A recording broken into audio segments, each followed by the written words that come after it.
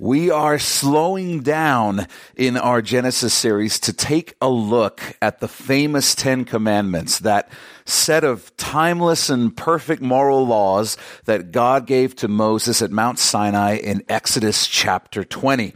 And today we're going to take a look at the first two commandments. You shall have no other gods before me, and the command to not worship idols.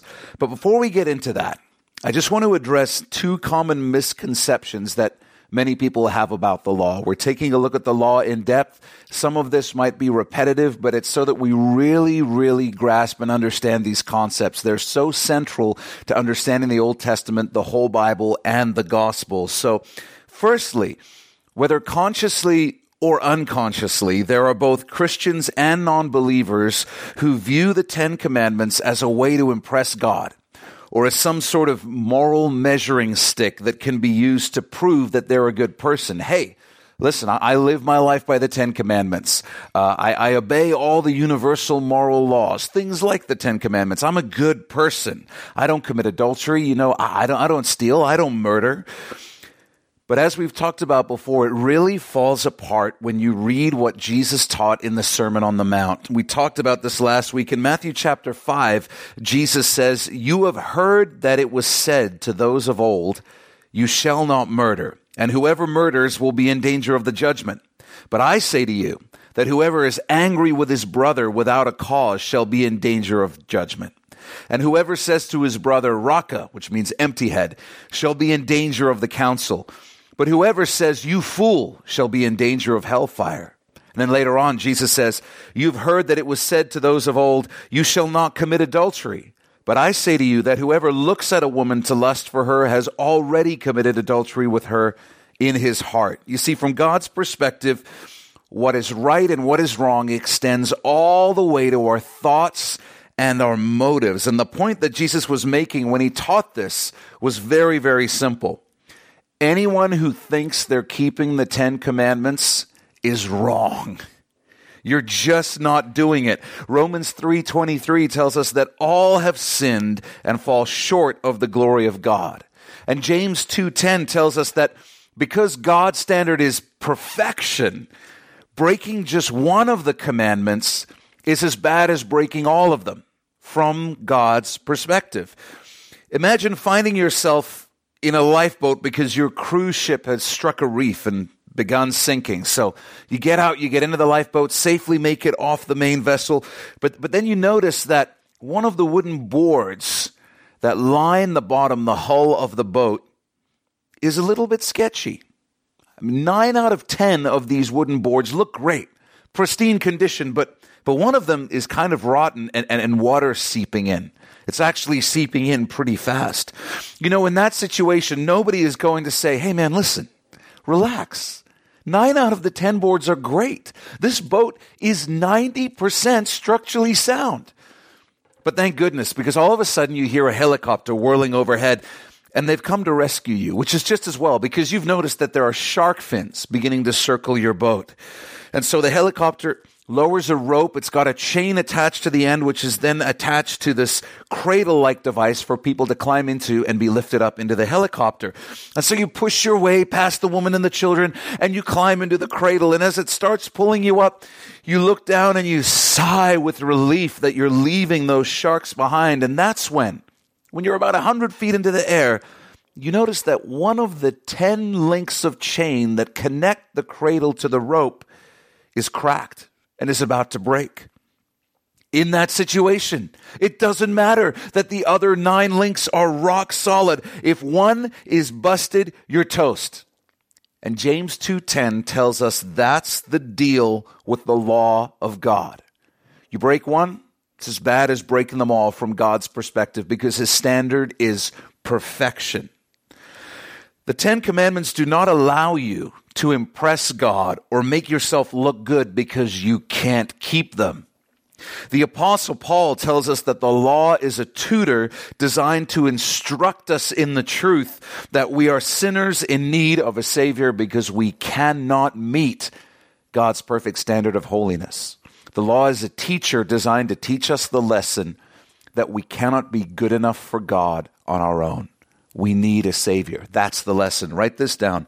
We cannot impress God by keeping the 10 Commandments because we cannot keep the 10 Commandments. And this actually leads into the second misconception that many have about the 10 Commandments, the law of God. There are some who will say, listen, I'm with you, Jeff, 100% with you. The law has tutored me. It has done its job. It's led me to Jesus, so now I'm done with the law. I can just ignore the 10 Commandments. Law's done its job. Well, in that same Sermon on the Mount, Jesus also said this. He said, do not think that I came to destroy the law or the prophets. I did not come to destroy, but to fulfill. For assuredly, I say to you, till heaven and earth pass away, one jot or one tittle will by no means pass from the law till all is fulfilled. Whoever therefore breaks one of the least of these commandments and teaches men so, shall be called least in the kingdom of heaven. But whoever does and teaches them, he shall be called great in the kingdom of heaven. So in other words, Jesus says, the law, the 10 Commandments, the law of God, it has a place to play till everything is done in this age, till the earth is done away with, and there's new heavens and a new earth. The law of God, the 10 Commandments, has its place. And it says, listen, even in the New Covenant, the New Testament, in the church, anyone who goes around teaching that these things don't matter, that it doesn't matter that we obey the law of God at all, that it's irrelevant, that person, they're going to be in heaven, but they're going to be the least in heaven. God's not really impressed with that. But the one, even in the New Testament, the New Covenant, who encourages people and teaches people to obey the law of God, hey, that blesses the heart of God. That's going to be rewarded in eternity. Now, I want to be really clear. We're not saying that the law has any bearing on our salvation. It has nothing to do with whether we get to heaven or not. We're saved by our faith in Jesus. But there is a way that God desires us to live as representatives of Him, so that we treat each other well, and so that we can build the kind of church where we actually love one another and treat each other the right way. The 10 Commandments still provide guidelines that matter. They're absolutely timeless and perfect. Jesus said, I came to fulfill the law, not to destroy it. And indeed, He did.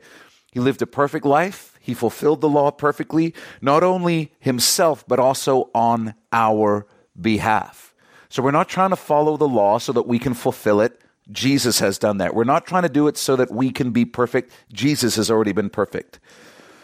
But Jesus says the law has a place till the days and the age of the earth is done. As we learned last week, we're dead to the law because Jesus died in our place. And we've also fulfilled the law because Jesus fulfilled it in our place. But the law of God still stands as God's standard of holiness for human beings. It still convicts people who have not placed their faith in Jesus. And for the believer, as I said, the 10 Commandments still show us what it looks like to live a life that's led by the Holy Spirit. Please understand me. The believer's salvation is not at risk. We're not meant to live by the law. We're meant to live by the Spirit. But let me ask you this. How do we know what the leading of the Holy Spirit feels like? I could do a whole sermon on this, but many Christians do not learn the difference between the voice of the Holy Spirit and their emotions. Many people think that whatever they're feeling, this must be the Holy Spirit, and they don't know the difference between the voice of their emotions and the voice of the Holy Spirit. So how do you learn the difference? You learn the difference in the Word of God. You learn about who the Lord is. You learn about what His character is like. And as you do that, you begin to know what the voice of the Lord, the voice of the Spirit, sounds like. And the New Testament is full of commands and instructions for living so that we might learn what the Holy Spirit's voice sounds like, so that we will not be confused whether it is the Holy Spirit speaking or our emotions. Addressing the subject of commandments, Jesus said this, in Matthew 22, you shall love the Lord your God with all your heart, with all your soul, and with all your mind. This is the first and great commandment, and the second is like it. You shall love your neighbor as yourself. On these two commandments hang all the law and the prophets. Jesus said, listen, this is the whole law and everything that God spoke through the prophets in the Old Testament in a nutshell. Love God with everything you have, and love other people as much as you love yourself. What the Ten Commandments, the law of God, and all the commandments in the New Testament do is give us examples of what it looks like practically to love God and love people in the way that Jesus was talking about. All these commandments in the New Testament, they're helping us understand what it looks like to do that. In fact, the first 4 commandments of the 10 commandments are about loving God, and the next 6 are all about loving people, what that looks like. And I need to be real clear about something here. An essential part of the Christian life is obeying Jesus. It's obeying Jesus. Would you write this down and then we'll unpack it? Jesus expects those who call him Lord to obey him as Lord. He expects those who call him Lord to obey him as Lord. And this is a big concept I want to get across. There's some Christians who will say, because we're dead to the law, we can just do whatever we want. Jesus can save me from hell, but I can still go on living my life any way I want. But Jesus expects those who call him Lord to obey him as Lord, as Master. Because it will make you righteous? No, Jesus has already done that. Jesus expects us to obey him because it's the outward evidence of his internal lordship over our lives. Let me say that again. Our obedience to Jesus is the outward evidence of his internal lordship over our lives. It's the outward evidence that he is reigning on the inside of us over our lives. Jesus himself was very, very clear repeatedly that it means nothing if a person calls him Lord but doesn't actually seek to live in obedience to him. Again, I'm not talking about perfection. I'm talking about there being no confusion who is the one who rules over our lives. No confusion. In John's gospel, let me read you some of what Jesus says. It's on your outlines. He says, if you love me, keep my commandments. He who has my commandments and keeps them, it is he who loves me. And he who loves me will be loved by my Father, and I will love him and manifest myself to him. And then Jesus said, if you keep my commandments, you will abide in my love, just as I have kept my Father's commandments and abide in his love. The issue is not perfection. The issue is not trying to do good works in our own strength, in the flesh. The issue is that those who really love Jesus will have the desire to obey him, will want to obey Jesus. And by the power of the Holy Spirit in us, there will be observable, demonstrable examples of our obedience to Jesus in our lives that other people can see, even though it's not going to be perfect obedience. The issue is that those who belong to Jesus want to obey him, and there'll be evidence in their lives that they want to obey him. Obedience is the fruit. It's the evidence of salvation. It's not the cause of salvation. It's the evidence.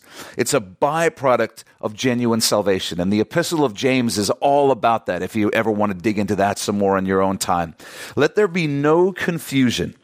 Jesus expects those who love him to obey him. Even in the famous Great Commission, Jesus tells his disciples, go therefore and make disciples of all the nations, baptizing them in the name of the Father and of the Son and of the Holy Spirit. And then what does Jesus say? Teaching them, these new disciples you make, this is what you should be doing, teaching them to observe or obey all things that I have commanded you. Teach them to obey my commandments. Teach people how to walk in obedience to me. That's what we're to be doing with new believers. That's what pastors are to be doing with their congregations, teaching and helping them to obey Jesus, leading, exhorting, encouraging them to obey Jesus. As I mentioned earlier, obedience provides external evidence of the internal reign of Jesus in our lives, but obedience to Jesus is also the best way to live. John the Apostle wrote this, for this is the love of God, that we keep his commandments, and his commandments are not burdensome. You see, John actually says that one of the ways we experience the love of God and enjoy a life of freedom is by keeping his commandments. Well, how does that work? It's because God's commandments are not designed to restrict us. They're designed to protect us from things that would cause us hurt and pain. God's commandments are designed to help us experience the best version of our lives. And the Lord knows what he's talking about because he's the one who created us. He knows what makes us happy. He knows what brings us peace. He knows how we can have the best version of our marriage. He knows the best way to parent. He knows the best way to problem solve, the best way to manage money, the best way to balance your work and family and rest life. He knows all of it because he knows how we're wired. And as we do things God's way, keeping with his design, we experience the blessings that he intends for us. We experience that as an expression of his love. It's the love of God for us to live in obedience to his commandments. His law restricts us in the same way that a guardrail restricts visitors on the edge of a cliff at the Grand Canyon. And do you know that pretty much every year, people die at the Grand Canyon because they decide to go look over the edge of a cliff that has no guardrail? Do you know what takes away your freedom more than a guardrail? Death. Death takes away a whole lot of freedom. The Lord's restrictions really provide us with freedom because when we live by them, there are dangers that we don't even have to worry about, difficult decisions we don't have to stress over, pain and anxiety that we get to completely avoid. And again, please keep in mind, the Lord knows us. Man, the Lord knows you. He knows you better than you know yourself. And we might think we're so upright and noble and pure and incorruptible that we don't need any restrictions. But hey, the Lord knows our hearts. He knows my heart. He knows your heart. And he says, listen, Jeff, there's some stuff you just got to stay away from because all it leads to is hurt and pain for you and other people.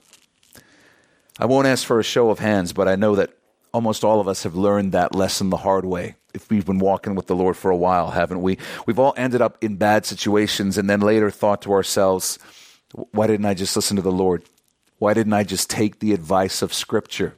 It would have avoided all of this. So write this down. God's commandments are for our good. They're for our good.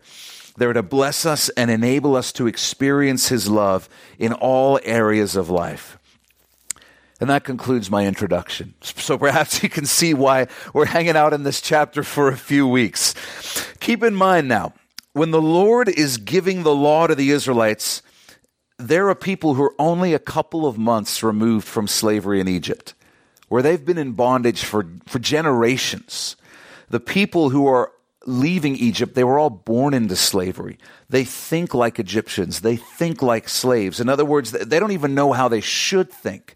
They don't know how to think like a free people. They don't know how to consider one another instead of just themselves. They don't know what it means to be God's people. And so God gives them these commandments, these laws, in part as an anchor, as a tether for what is true and good, to help them build individual lives and collective lives as a society that are blessed and filled with good things. That's what God is doing. This is a blessing that he's giving to them.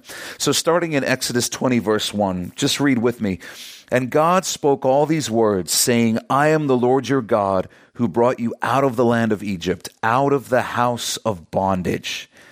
And then he's saying, now because you know that, because you understand who I am, because you've seen what I've done for you, in light of that, now God gives the first commandment. In light of what I've done for you, verse 3, you shall have no other gods before me.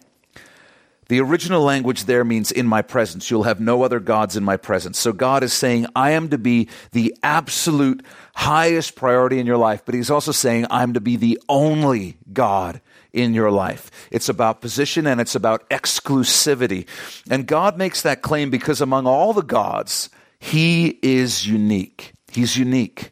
He's the King of Kings and Lord of Lords. He's the Alpha and the Omega. He's the only God who is omnipotent, omnipresent, and omniscient. There's no God like him. And most importantly, he's the only God who rescues and redeems. And then the second commandment is really an extension of the first commandment. In verse 4, he says, you shall not make for yourself an image in the form of anything in heaven above, or on the earth beneath, or in the waters below. You shall not bow down to them or worship them. Here's what God is getting at. There's one throne. There's one throne in each of our lives. And at any given moment, that throne is occupied by someone or something. To view it another way, there is always something or someone that is the highest priority in our lives. And when we make decisions regarding our time, our money, our talents, our future, our family, there is something that figures into our decision making first and foremost. It's the first filter that the decision goes through. God says, I am to be the one on the throne of your life. I am to be the king of your life. I am to be the highest priority in your life. I am to be the filter through which you make your decisions and plan your future. That's what it means for him to be our God. And when anything else takes that place, which belongs to God, that thing or that person becomes the God we worship. It becomes an idol in our lives. It becomes a false god. Make a note of this. Our God is whatever has highest priority in our lives and sits on the throne of our lives. Our God is whatever has highest priority in our lives and sits on the throne of our lives. One of the interesting things about the first commandment, you shall have no other gods before me, is that it clearly implies that there are other gods. If there weren't other gods, there would be no need for that command, right? But it implies there clearly are other gods. And if you're familiar with the Bible, this shouldn't be shocking to you at all. In his epistles, the Apostle Paul calls these other gods principalities and powers. They are spiritual forces that are opposed to Yahweh. They are opposed to Jesus. That is why no other religion in the ancient world, in the world at this time, forbade the worshiping of other gods. It was a radical thing when God gave Israel the first commandment. It was unheard of at this time for a religion to be exclusive, for a religion to say, you must only worship our God. And that's because when it comes to the spiritual world, the Bible is very plain that there are only two sides. There's Yahweh, there's God, and then there's everything else. And so if you're worshiping a God who's part of everything else, that God is completely cool with you worshiping a whole bunch of other gods because they're really all playing for the same team. Team anti-God. When Jesus was ministering on the earth, he said this about all teachers, all religions, and all belief systems that had existed on the earth up to that time. He said, most assuredly I say to you, I am the door of the sheep. All who ever came before me are thieves and robbers, but the sheep did not hear them. I am the door. If anyone enters by me, he will be saved and will go in and out and find pasture. Jesus said, there's me, and then there's everyone else. I'm the only way. I'm the only one who saves. Everyone who came before me teaching some other way was a thief and a robber. They're all on the same team, and they're all liars. They're all robbers. Who are these other gods? Well, in the ancient world, the gods all represented some human desire. And so the gods you worshiped were dictated by the desires you wanted to pursue in your life. You had Baal, who stood for power. You had Ashtaroth, who stood for sex, Moloch for pragmatism and success, and on and on and on we could go through the pantheon of the gods of the ancient world. And these same gods show up with different names across the ancient world and different mythologies. And I suggest to you in the modern world today. You see, the supernatural worldview the Bible teaches is that there are specific gods, specific principalities, demonic entities behind these false gods. There is a God behind lust. There is a God behind money. And these gods simply change their form and name across times and cultures, but make no mistake, they're the same gods. And people are still bowing down to their idols and these false gods today. And Yahweh still says, don't worship those gods, not even a little bit. Don't bow down to them. Don't let them into your home as idols. Worship me and me alone. Now, why does God say that? Why does he demand this type of exclusive worship? Why does the Bible say to praise him over 2,000 times? I mean, if he's God and he lacks nothing, why does he need our worship? Why does he command us to worship him? Is he insecure?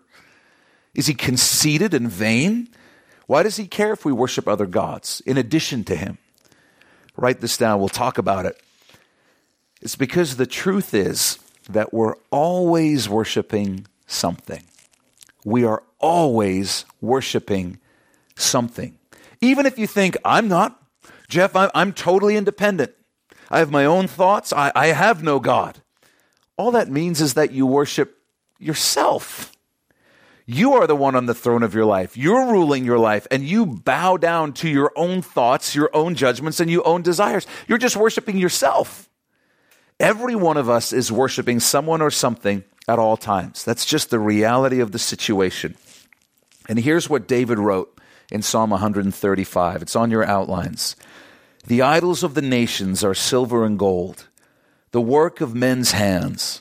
They have mouths, but they do not speak. Eyes they have, but they do not see. They have ears, but they do not hear, nor is there any breath in their mouths. Now underline this last part here. Those who make them are like them. So is everyone who trusts in them. You see, David writes about a profound truth that I want you to write down on your outlines here. This is the truth. We become like that which we worship. We become like that which we worship. The object we worship affects who we are and who we are becoming. And David says all other gods are ultimately dead. They're lifeless. They're empty. And those who spend their lives bowing down to them will find themselves empty because there will be no life in them. It's a principle that's inarguable because we all intrinsically know it to be true. Deep down, we all understand that who we are and who we are becoming is shaped by the things we prioritize the most in our lives. We all know this. It's obvious. The things we worship is how the Bible would say it. Our Heavenly Father doesn't need our worship. He doesn't need anything. There's not an itch that He needs scratched. But He is our Heavenly Father. And He loves us with a perfect love.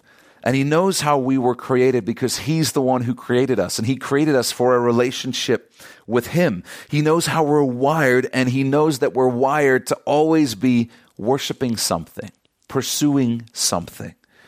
So what would a perfectly good and loving God, think with me here, what would a perfectly good and a perfectly loving God call us to then do? Where would He call us to direct our worship? Knowing that we're all going to be worshiping something, what would a good and loving God call us to worship? Very simple. He would call us to worship the thing or the one that is going to fulfill us the most. The thing where if we were to become more like it, it would be good for us. The best thing for us. He would call us to worship the thing or the one that's going to satisfy the most, the one that is most desirable to become like, and that one is Him. Is Him. There's nothing like Him. God commands us to worship Him exclusively because He is the best, most satisfying, most rewarding, most fulfilling thing in existence. If He allowed us to worship anything less than Him, He would be allowing us to settle for something inferior and something that's ultimately empty. And that wouldn't be very good of Him. And so out of love for us, the Lord says, worship me and worship me alone. Write this down. God commands us to worship Him because He is the best thing for us.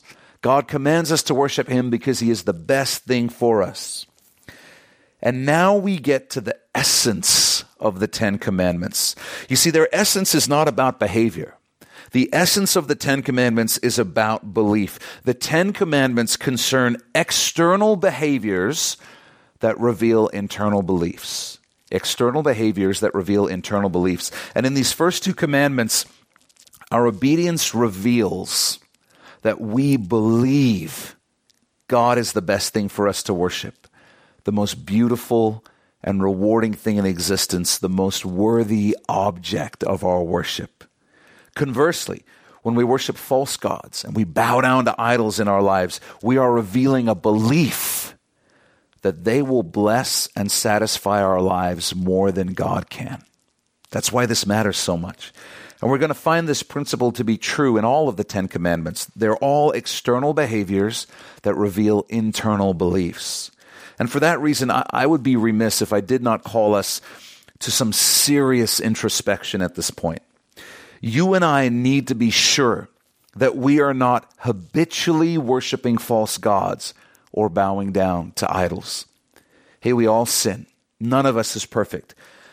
But there's a difference between having God as your God, being clear in your understanding that he deserves to be first in all things in your life, and doing everything you can to make it so, changing things in your life when you realize they need to be changed, restructuring your life when you realize the need for that. There's a difference between that and habitually, as a habit, as your norm, on an ongoing basis, having things in your life that take priority over God. There's a difference. When God's will comes up against your will, who wins? Who wins? When you realize there's something that the Bible teaches that you're not doing, is your response, hey, listen, I need to make some changes in my life? Or is your response, well, that would mean changing some things that I don't really want to change, so I guess I'm just not going to do that. When God's will forces you to choose between obeying him or money, who do you choose? Who do you bow down to? When it's him or kids' sports, who's your God? When it's him or your career, who's your God? When it's him or sexual pleasure, who wins? When it's him or getting more stuff done, what do you choose? I'm not talking about perfection.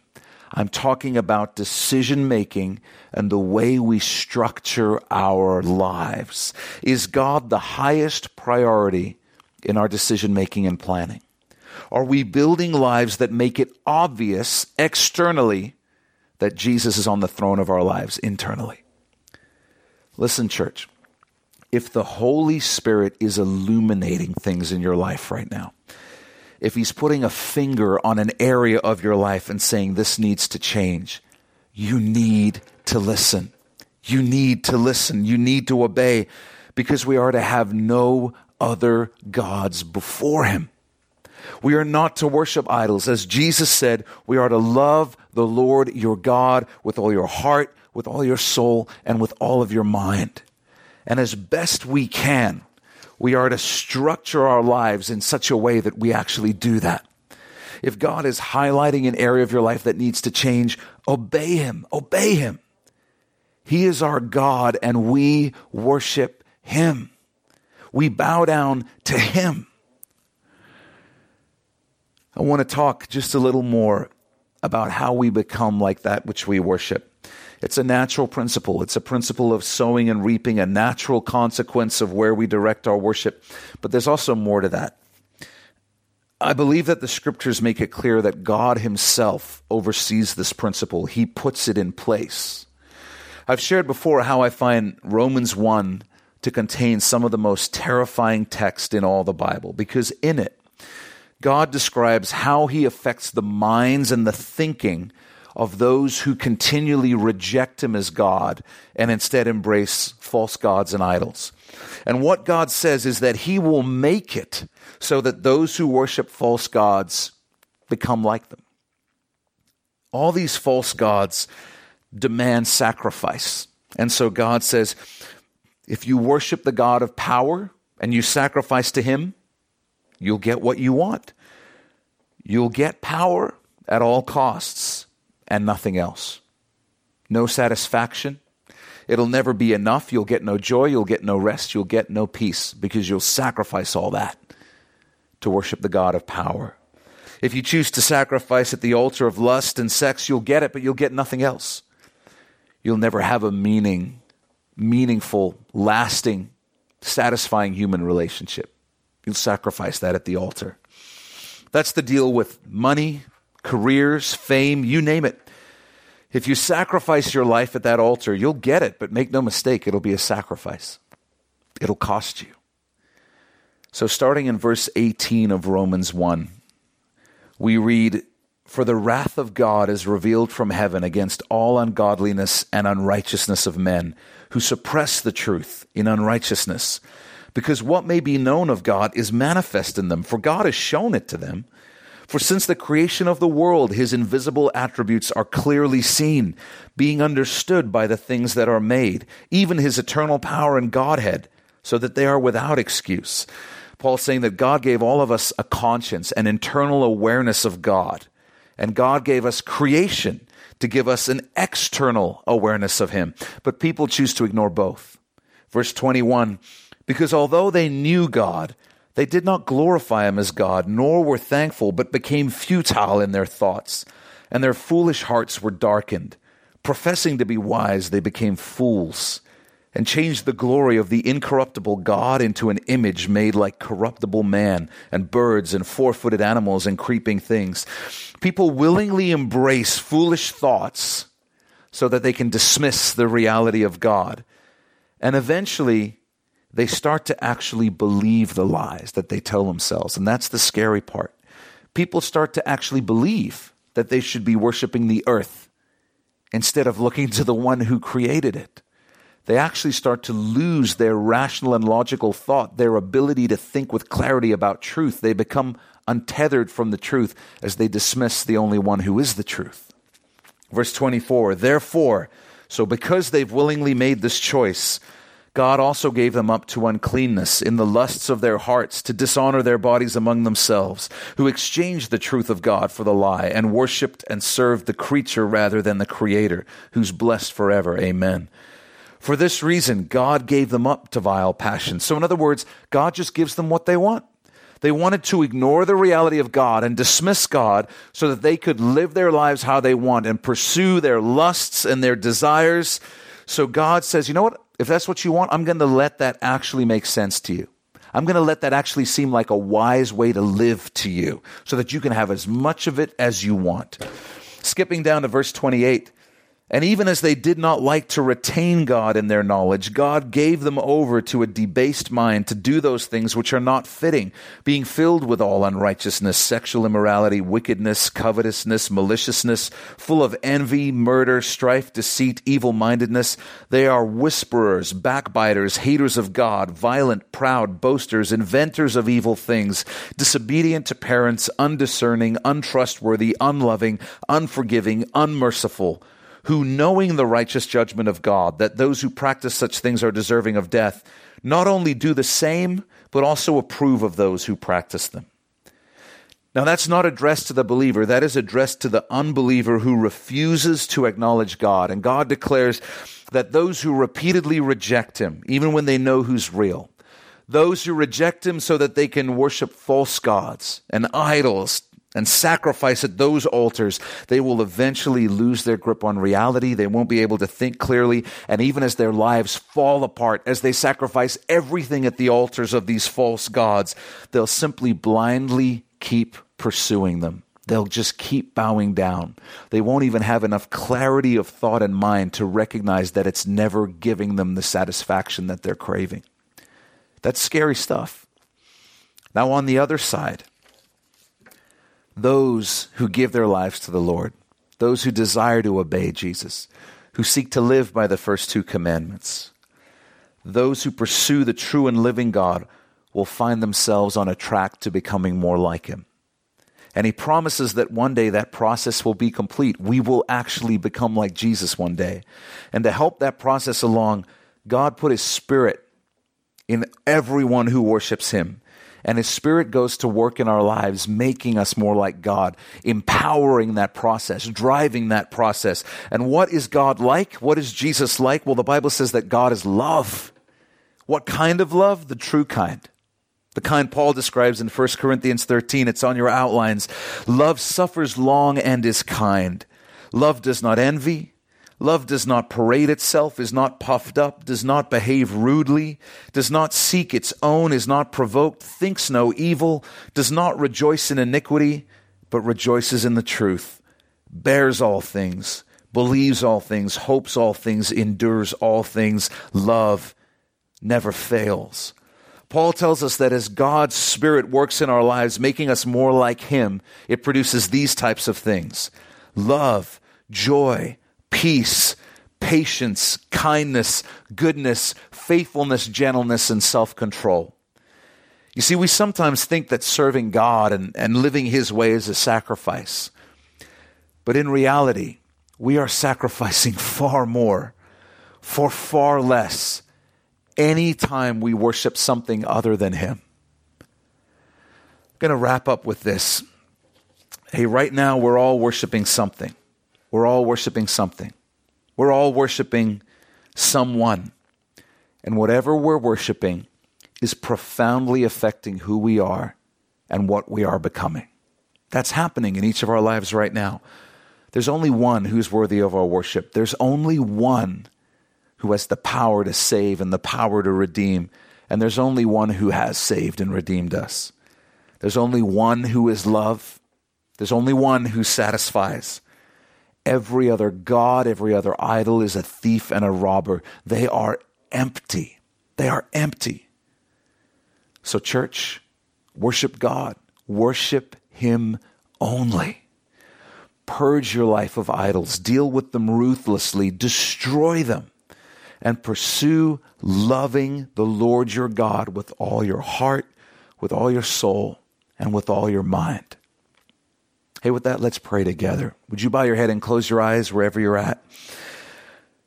Father, we just ask right now by the power of your Holy Spirit that you would put your finger on any idols, any false gods in our lives, whether it's ourselves, our own will, or some other love or passion or desire that we're elevating above you. Father, would you just reveal it with absolute clarity because we love you. And because we love you, we want to obey you. Father, I pray for those who are recognizing right now that you want something to change in their lives. Father, I pray that you would give us boldness to obey, boldness to make whatever changes in our lives need to be made, and that our love for you would be greater than our love for whatever that false god or idol is, that we would structure our lives so that you are our God in all times and all moments as much as we possibly can. Father, calm any anxiety or fear that anyone may have about making those changes. Calm that anxiety with the assurance that you're better, that your love is better than whatever that thing is. Your love is joy and peace and hope and life, Lord God. It is full of good things. Hey, thanks for being with us for this study.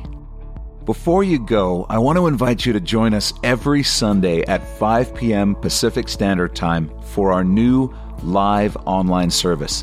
This is something we've just started offering because of COVID-19, and it's a great way to join with our church from your home in worshiping and studying God's Word every week. You'll find everything you need on our website at mynewhope.ca. And hey, if you've never given your life to Jesus, then you need to go to that website, mynewhope.ca, right now, because when you get there, you're going to see a button that says The Gospel. Click on that and you'll be able to watch a short video where we share the best news you'll ever hear in your life.